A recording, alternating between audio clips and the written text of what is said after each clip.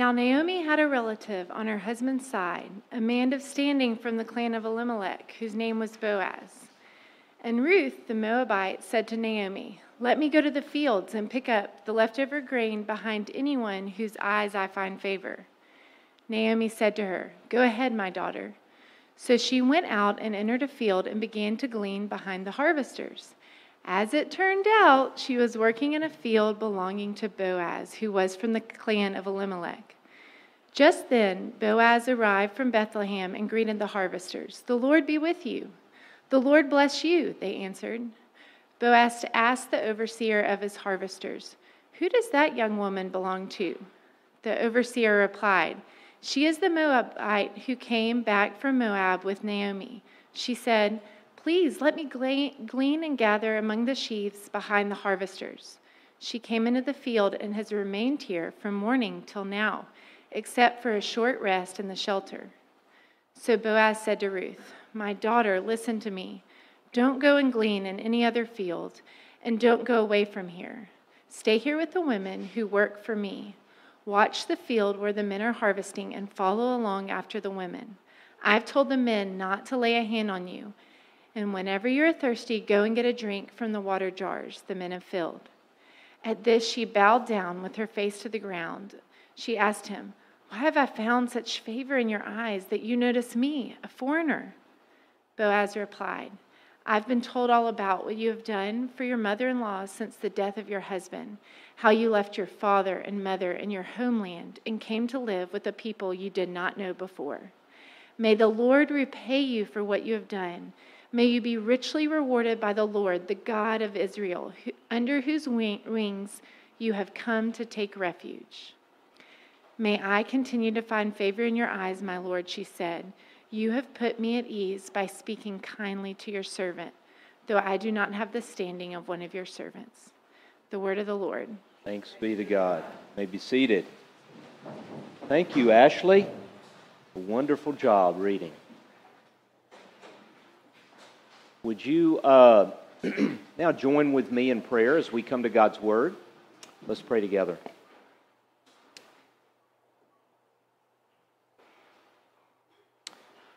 Father, as we now come to your Word, we want to just put ourselves under your wings. We want to put ourselves under your care.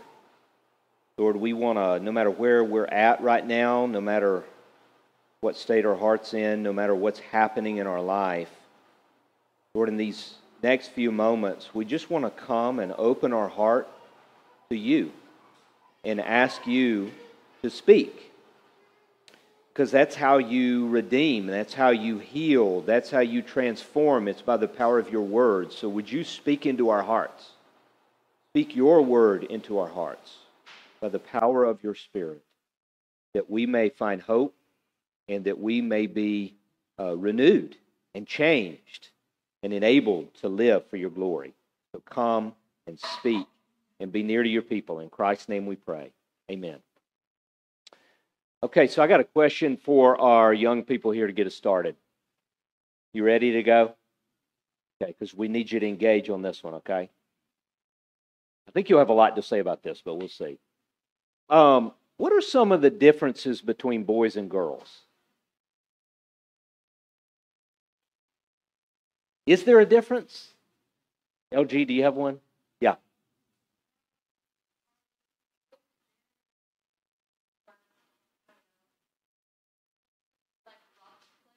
Okay. Yeah, boys are rough. That's good. That's true. I can vouch for that. See that in my house. Amelia?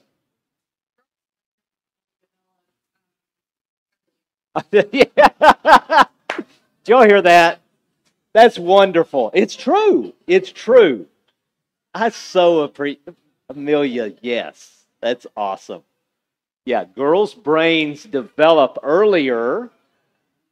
Maybe sometimes more in the long run, even maybe. H. Okay, you didn't have one. Okay, in the back, Atticus.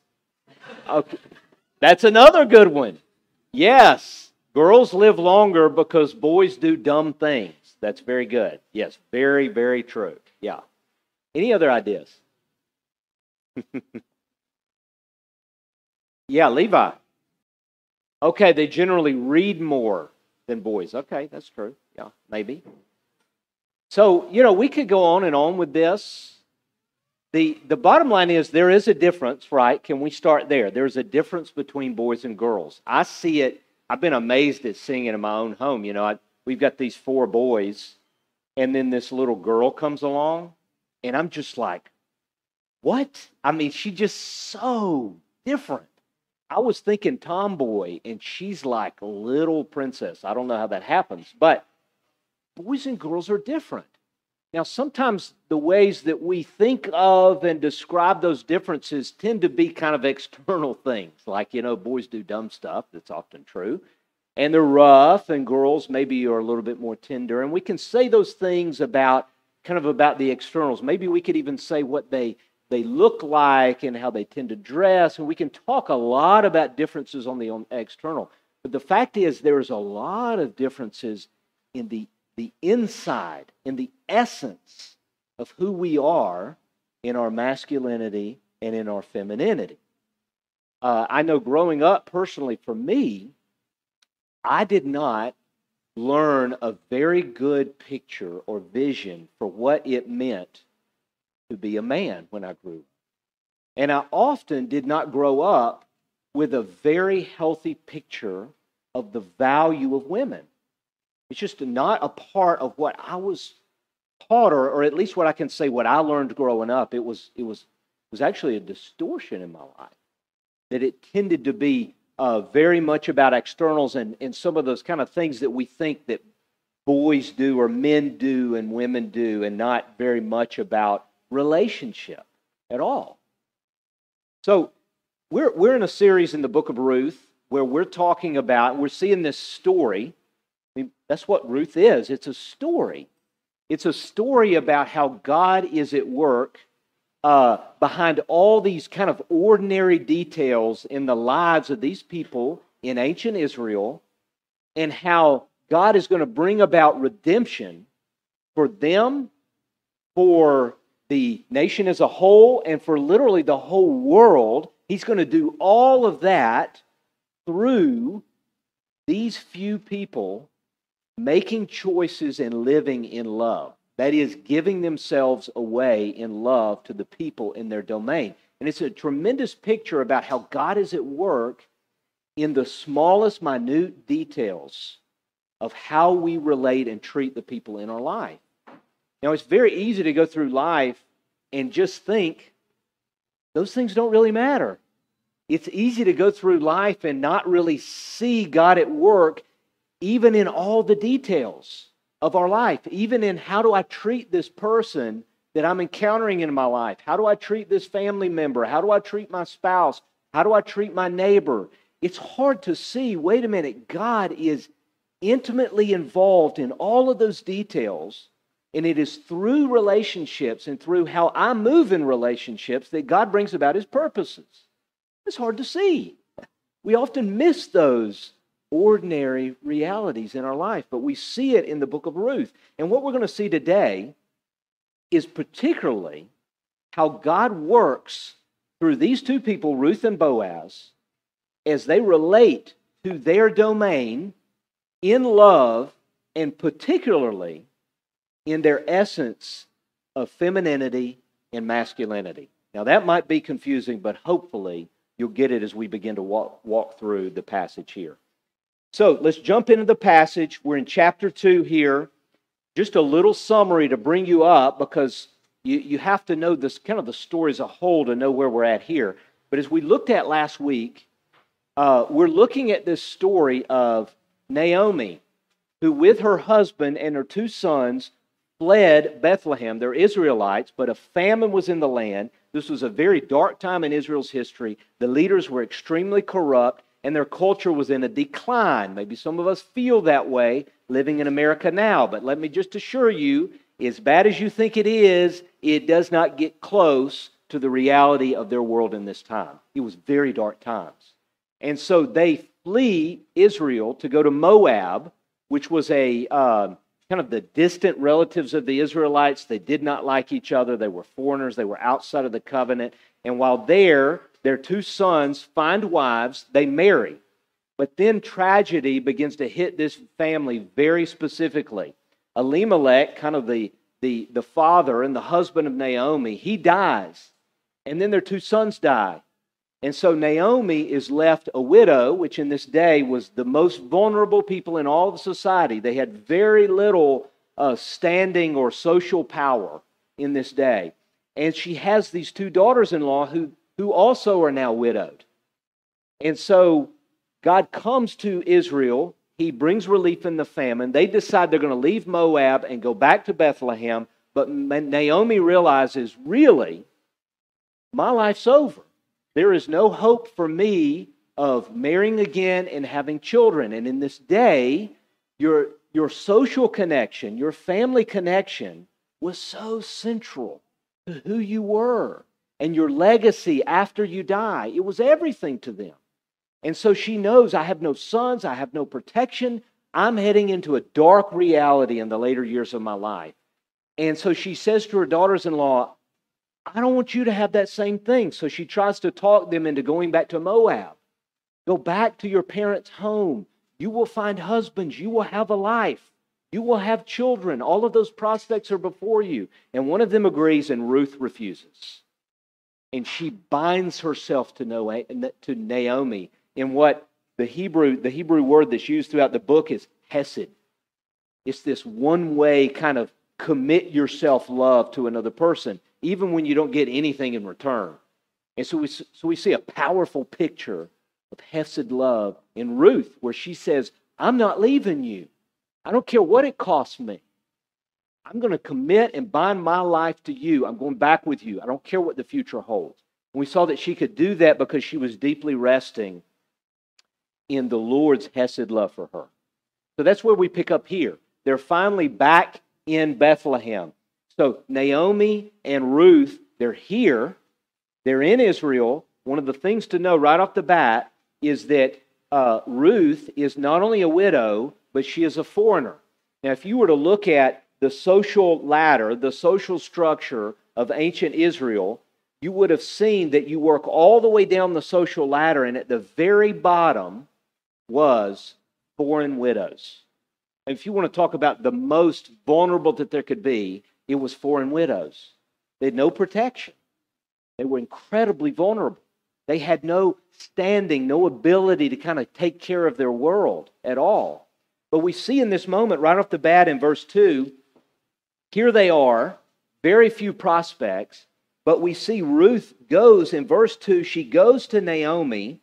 She puts herself under the care of Naomi. You would think at this point, like, hey, hadn't she done enough to be like, all right, Naomi, look, I'm taking over at this point, okay?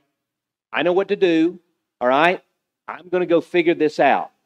But she comes to Naomi and she says, I would like to go into the field and to glean.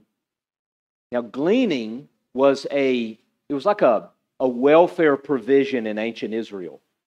So if you were a farmer and you had a field, you were harvesting your field, you were not permitted to harvest the entire crop. You had to leave a certain portion so that the poor could come and they could glean in the field. They could harvest what was not taken by hand. So it was like the perfect welfare. It was providing protection for them, but yet they had to work to do it. It wasn't just purely a handout, but it was a provision for them. And so this was a common thing in Israel. So she knows that practice, and she says, let me go out and just find the field. Look at what she says in verse 2. Let me go to the fields and pick up the leftover grain behind anyone whose eyes I find favor. Now you see there, Ruth doesn't know what's out there. She really doesn't, it's not like she's got any connections of like, hey, I got this person over here, I think I could do well in that field. I mean, this was a vulnerable thing to do. You didn't know if you would be treated well. You didn't know what field to go to. But what do you see Ruth doing here? It's a beautiful picture of Hesed and what love does. Love just moves her out. She's taking a risk. He said, let me just go and just see if I find favor in somebody's field. Now, she could have been like, Naomi, you need to come with me. That's an interesting thing there that Naomi doesn't come. She doesn't go. She should have. I mean, we're left to kind of wonder, is she just sunk in self-pity? I don't know. It's a legitimate assumption. But Ruth doesn't say, hey, this is not fair. Hey, I shouldn't be doing this without you. And that's kind of a picture of love. Love doesn't count what's fair. Love just gets moving. Love takes a risk. And no doubt she is doing this for Naomi. So she just goes out into a field. Now, here's the cool thing about the book of Ruth, and we talked about this last week. The book of Ruth does not directly describe God entering into these individual actions in the story. But it's hinted at everywhere, and it's done in such a way, done very subtly, it's like masterful Hebrew narratives. It's done in such a way to show us she gets busy doing. People are they're living their life. They're not paralyzed by fear, but they're moving out, and yet God is showing up as they move out. And you see a beautiful picture of that here. We learn verse 3, so she went out and began to glean in the fields behind the harvesters. And I just love this little phrase. As it turned out, she found herself working in a field belonging to Boaz, who was from the clan of Elimelech. What is the narrator showing us here? Well, what do you know? That's kind of what the Hebrew's saying there. Well, wouldn't you know that she just happens into the very place where she might be cared for? So what does he want us to see here? He wants us to see that behind the details of everyday life, God is at work. All the details, all the needs that we have. Now, you don't always see it. Like, some of us might have a tendency, if we were Ruth, to sit there and well, I'm just going to pray and look for a sign. And until I see a sign, I'm not going to go. You ever done that in your life? I've done that a whole lot. Okay, God, I'm just going to open my Bible and whatever it comes to, okay, here's what I'm going to do. And you're like, oh, that's weird. No, I can't. Well, let's try that again. Have you ever tried to look for a sign? And I know people who are always like, if something happens that's out of the ordinary, they're like, oh, that's God. That's got to be God. Because there can be a thinking that whenever God's at work, it's somehow out of the ordinary. But what we see here is that God is at work behind the ordinary. And so Ruth, because she trusts in God and because she's moving in love, she just goes. She's not paralyzed. But what do I need to do here? Some of us get paralyzed in life. What job should I take? Should I move forward in this relationship? What should I do? What school should I go to? I mean, so much of life is getting paralyzed in decisions. I think the beautiful thing that we see here is trust just moves us out and says, you know what? Whichever path I take, God's going to be there. He's going to provide. And he does that here for Ruth. Verse 4, just then Boaz arrived from Bethlehem and greeted the harvesters. You see those? It's another little subtle hint. Just then, at just the right time. All of this comes together. Well, that must be a coincidence. That's kind of what the Hebrew's saying. It's no coincidence. God is at work behind all the details of our life. And so what he calls us to do is just move in love. Just move out in love. Just say, what's that next thing to do? What does love look like in that next step in my life? And let me go do it, and I'm going to trust God's going to show up. That's the picture that we see here. So she shows up, and just then, Boaz shows up. Now, we're told in verse 1, he's introduced here. It's kind of a little foreshadowing in verse 1, where it says, now Naomi had a relative on her husband's side from the clan of Elimelech, a man of standing whose name was Boaz. It introduces him right off the bat. So you're left thinking, wait a minute, what's going to happen here? Because, as we're following the story, they're in dire straits. How can they possibly find hope in this situation? And it kind of drops a little hint. He's from the clan of Elimelech. Now, a Hebrew reader would have known there was a provision. We're going to get into this next week. There was a provision for a widow, to be taken care of and married by the family of her husband. We're going to talk about that next week. So it's kind of introducing that something's coming. Redemption's coming. But we learn that Boaz is this man of standing. Now the Hebrew there is an indication that he was a man who was a leader in the community. He's a tribal leader. He's a man of wealth. He's a man of position. He's probably an older man, very well respected in the community, but someone who has a lot of social power. He has a lot of ability to do things for people and to provide protection for people. But what we see as we walk through the story here is we're going to see this interaction of Boaz and Ruth. Now, God set this whole thing up, and this interaction is an interaction of love. Now, not romantic love. Now, if you're familiar with the story, that ends up coming. But none of that is taking place here. There's no romantic attraction here. What we see is a man and a woman who both trust God and yet are interacting appropriately in love with one another. They're showing love. This is a cross-gender relationship that comes about, and it has no romantic overtones at this point, and yet we get a picture of what does it look like to live in relationships with each other. How do we uniquely live out love in the essence of who we are as men and women? Now let's just watch this interaction. Now, in this interaction, Boaz and Ruth are just these glowing pictures of righteousness. Very compelling as we watch them. Let's watch.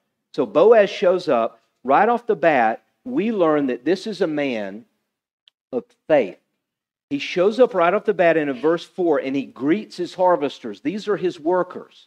Now, I don't know how your boss greets you, or if you're a boss, how you greet your workers. But sometimes it's harsh. Sometimes it's not even seeing value in someone. Some of us feel very unseen by our boss. What does it look like to be a boss of righteousness?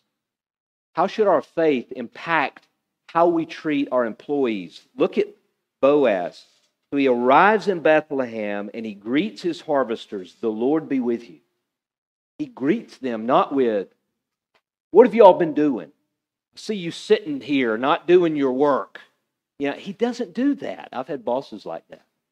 He comes and he says, "The Lord be with you."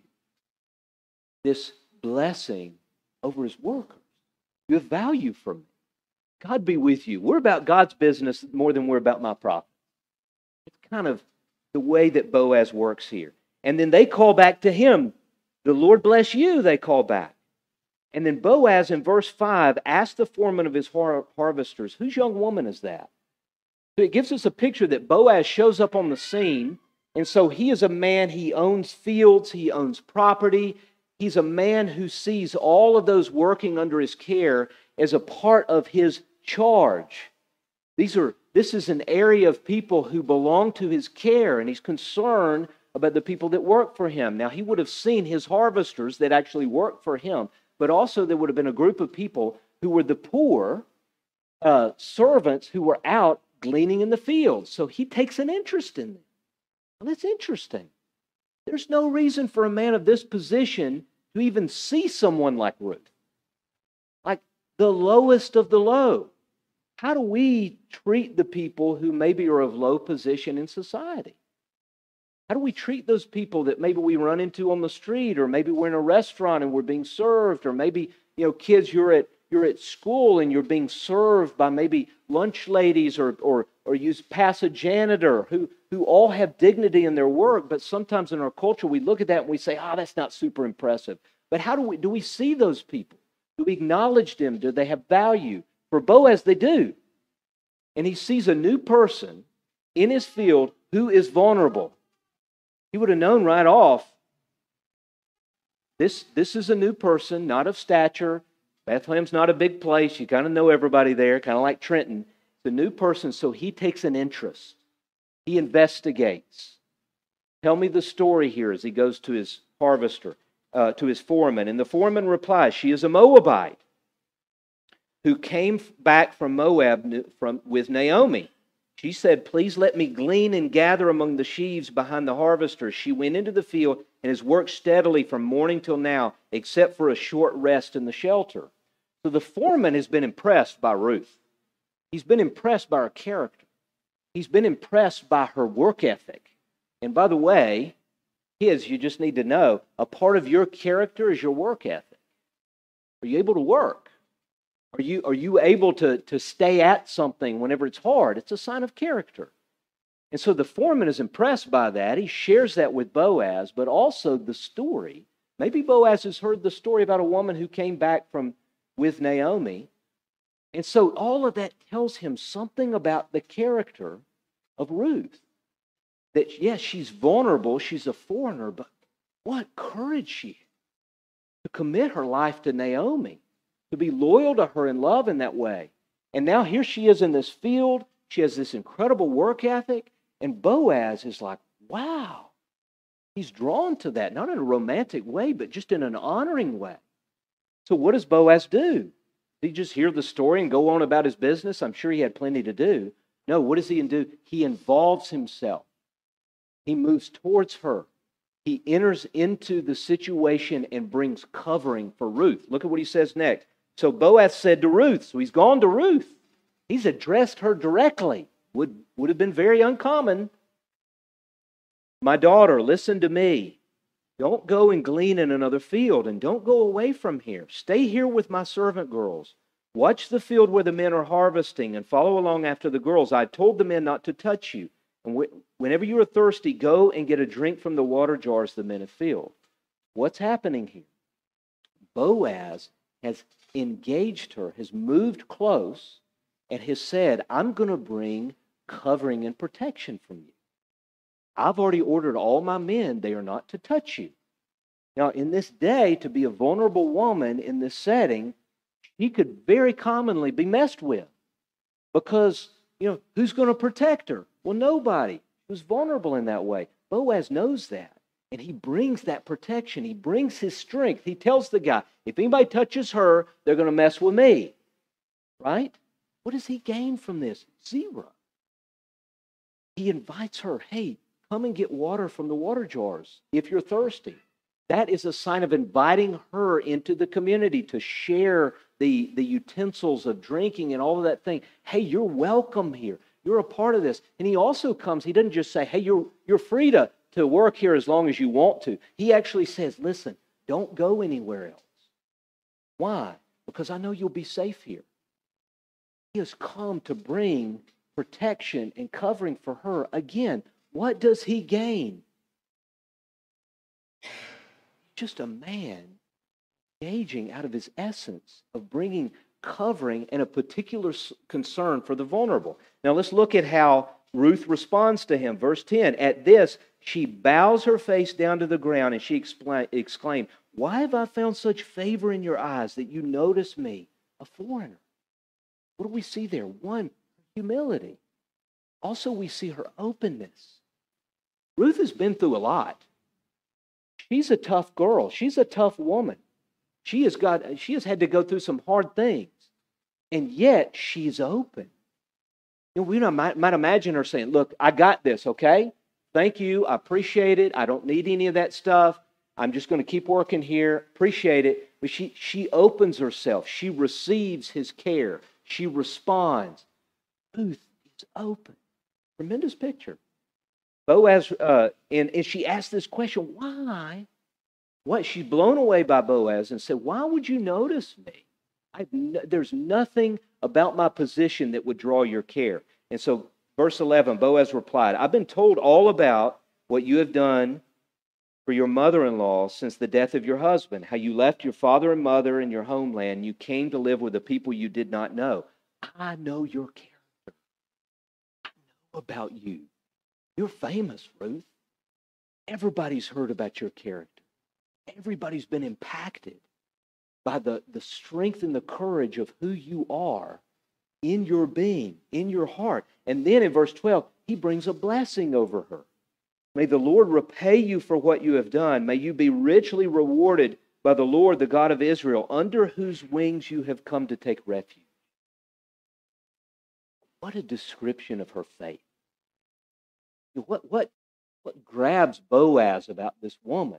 Again, not romantically, but just relating as a brother. He is impacted by, one, her character and her hesed love, but also her faith. I love that description. I've seen you. You have come to take refuge under the wings of the Lord. She is a woman who has put herself under the care of the Lord, which is submission. Beautiful picture, and he's impacted by this. And now look in verse 13 at her response.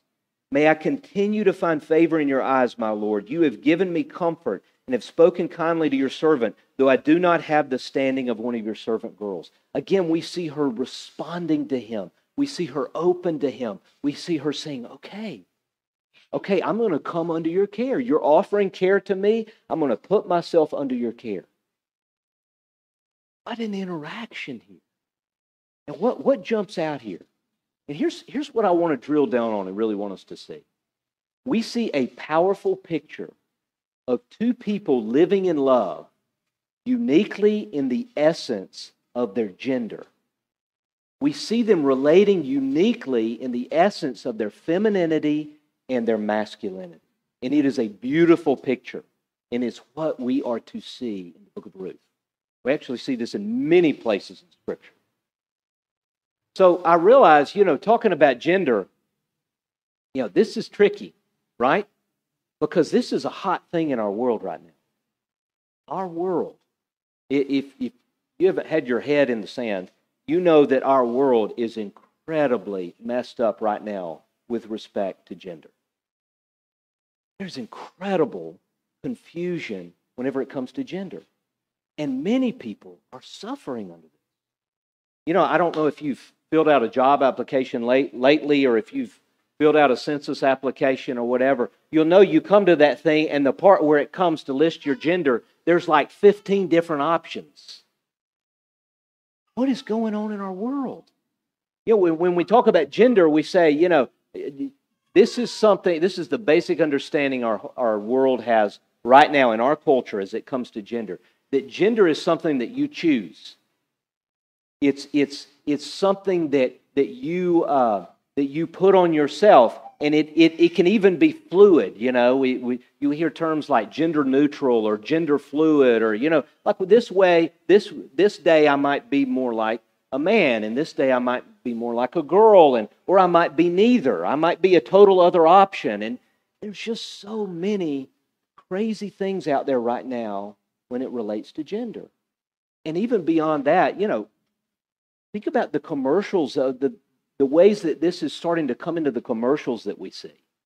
We got to be really discerning as we're out in the world and just see the messages that are coming at us. I mean, last night we're watching a football game, and I don't know how many commercials come through that are pushing this kind of message about the distortion of gender. I mean, there was one about, there's a number of them showing, two men as couples, and different ways of just people just looking distorted in their gender. And I was putting the boys down that night, and one of my boys said, "Hey, Dad, what was that about? That was very strange." And it just hit me. I'm like, this is coming for... it's coming for us, but it's coming for our children. And it's not an option to stick your head in the sand. And it's not an option to just say, hey, guess what? Boys do this, girls do that. We got to have a deeper, more robust understanding of what does it mean to be a woman in the glory of which God created you. What does it mean to be a man? What does He intend for me to live out of that? Because listen, it matters. One of the problems is that in the church, we've not done so good with this. In fact, we've gone the opposite direction, right? There's another distortion of gender, and it's happened in the church. And it's happened so often the focus has been, men should do this, women should do this. It focuses on externals. Things like, women shouldn't dress this way. I hear all the time in Dade County that women have been taught in churches that they cannot wear pants. And I'm like, where do you get that? It's nowhere in the Bible.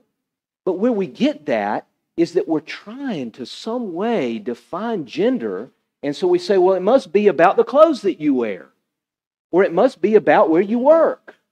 You know, the church will say things like, you know, a woman can't work outside the home. It's like, well, what?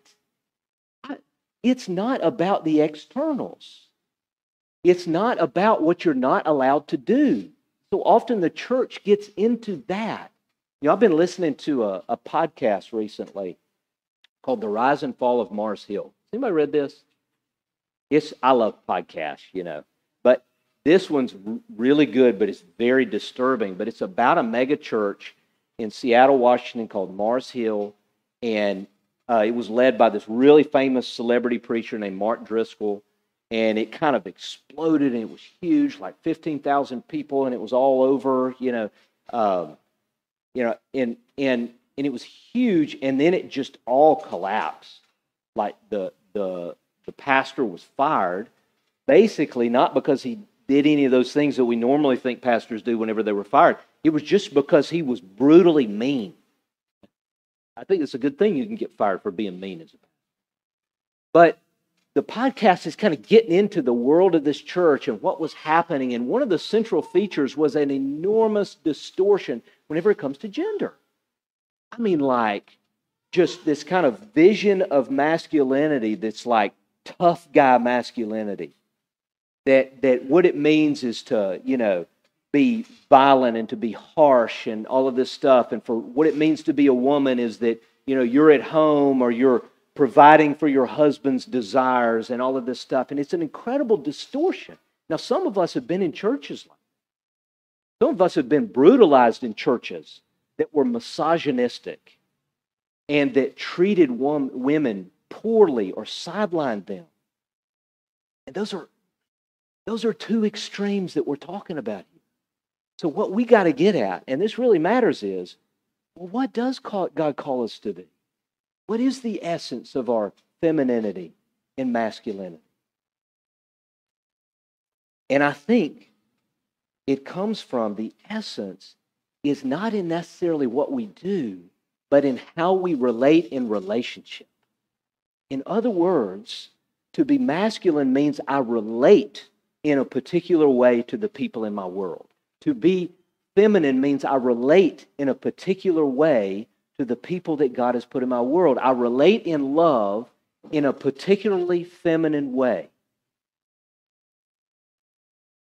Now we see this idea of gender right at the very beginning of the Bible. Whenever God says that we as human beings, we are the image of God. And then Moses says in the passage, male and female, he created them in the image of God. So what does that mean? It means that we are fundamentally as human beings called to reveal God. That's what an image does. It reveals something about God. But he says there that it is in our masculinity and in our femininity that we reveal God. Gender is tied to the image of God. And so what that means is that we are equally the image of God. A man is no more the image of God than a woman. But what it means is that we uniquely reveal something about God that the other gender does not, by essence and emphasis. So what is that? How does a man reveal God? A man reveals who God is to his world and to his domain as he engages in relationship, as he enters, as he pursues, as he provides covering and security. We see that in Boaz. He just jumps off the page. How he moves in, he takes responsibility. He sees someone in need and he comes in gently and he invites them into his care and he brings that protection. He uses his words to offer life. He enters in, he engages. And how does a woman uniquely reveal who God is? A woman uniquely reveals the glory of God in her beauty. Not just outward beauty, but in the beauty of who you are, your character. Women uniquely do this. That, this is God. God is beautiful in the essence of who he is, and God wants to be seen. He wants to invite us into himself. He opens himself to us, invites us to behold his beauty. uniquely, a woman reveals God in this way. As she opens her heart, as she invites the people in her domain into rest, as she reveals something of the very beauty of God and His character and who He is. She is uniquely feminine when she does that. We see that in Ruth. We see that in her submission. Submission, I get it, is a terribly dirty word in our culture, and it's been terribly abused.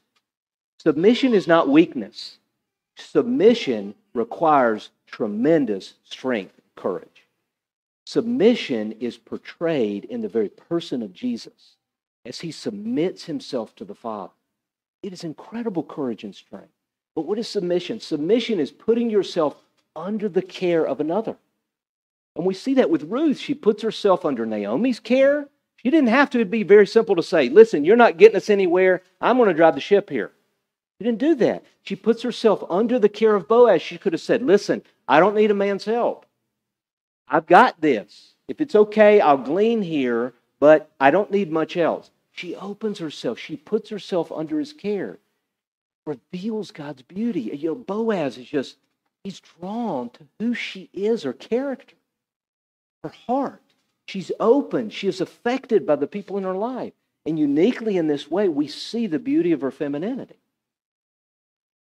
Now, let me just say this. This isn't in our nature. It doesn't come naturally for us to relate in this way. And the reason is because what happened in Genesis. We see that whenever the fall took place in Genesis 3, uniquely there, we were impacted in the way that we relate, in the way that we enter.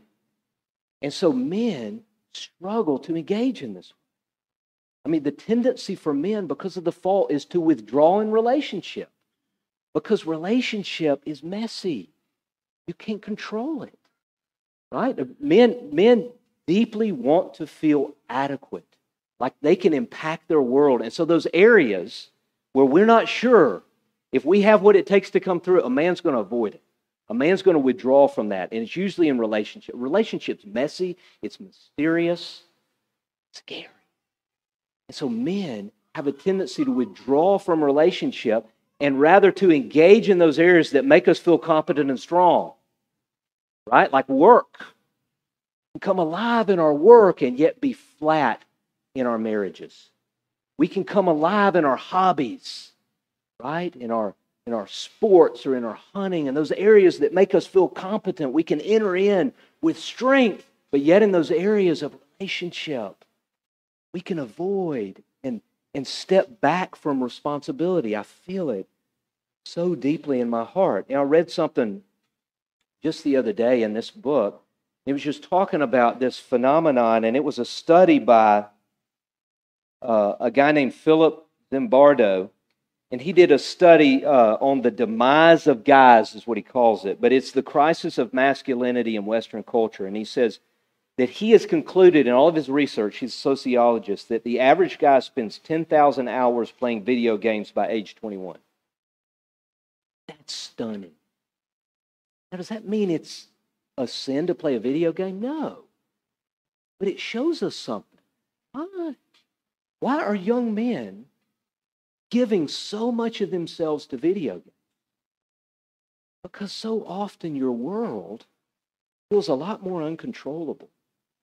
Right? Why are men so uniquely grabbed by pornography? I mean, it is absolute epidemic in our culture. Why is that? Because, pornography is like tailor-made by the evil one to steal the heart of a man. Because it is the opportunity to feel like, it's a mirage, it's an illusion, but to feel like you are affecting your world. And yet there's no cost. There's no relationship. There's no cost to you. There's no responsibility. And so yet it's this promise to affect my world without any cost. It's tailor-made. A unique struggle for men. And for women, the tendency can be to control in relationships. I mean, most deeply women, because you're created to be seen for your beauty, the beauty of who you are, to be beheld in the relationships of your life, for that connection in the relationships in your life. But so often in a broken world, that is rejected. It is a terrible, deep fear for women to feel invisible in their world. And so often a woman will experience this, the pain of invisibility, and begin to shut down and control her world in order to get what she's longing for. A very deep struggle to feel like that in the realities of your life, that if I don't step in and take this, it's not going to happen. Like, my husband's not going to do it. The people in my life are not going to do it. So I've got to step in and take take control in this area. It's a deep struggle uniquely for women. You know, I've used all of our time. You know, this is one of those where I'm like, man, we're going to have great discussion over this area. And I look up and it's 12 o'clock. You know, I think this is something we really got to talk about. We're going to see it in next week's passage, okay? And I realize that this might be real new to a lot of us. But I think the question is, how do we begin to relate in a way that gives ourselves away uniquely in our femininity, in our masculinity? And I think it's only in the power of the gospel. It's only as we are experiencing the pursuit of Jesus, the beauty of Jesus, the covering of Jesus, that we're able to move into those places, guys, that is hard and is scary. Women, to begin to open yourself in areas of your life, scared, you're shut down. It comes in the power of the gospel as we behold the beauty of Jesus. So let me close there and pray for us. And you got to sit on it this week, and we'll come back and talk about it more next week. And if I've offended you and got it wrong, you can reach out and tell me. Okay, let me pray. Father, this is uniquely a core area of brokenness and struggle in my life and in many of our lives. Lord, we long to love in a way that brings life into our domain, that brings healing to the relationships in our life. And I just pray that you would be at work in our hearts through the power of the gospel to be able to move and relate in such a way that brings life. Would you come and be our guide? In Christ's name we pray. Amen.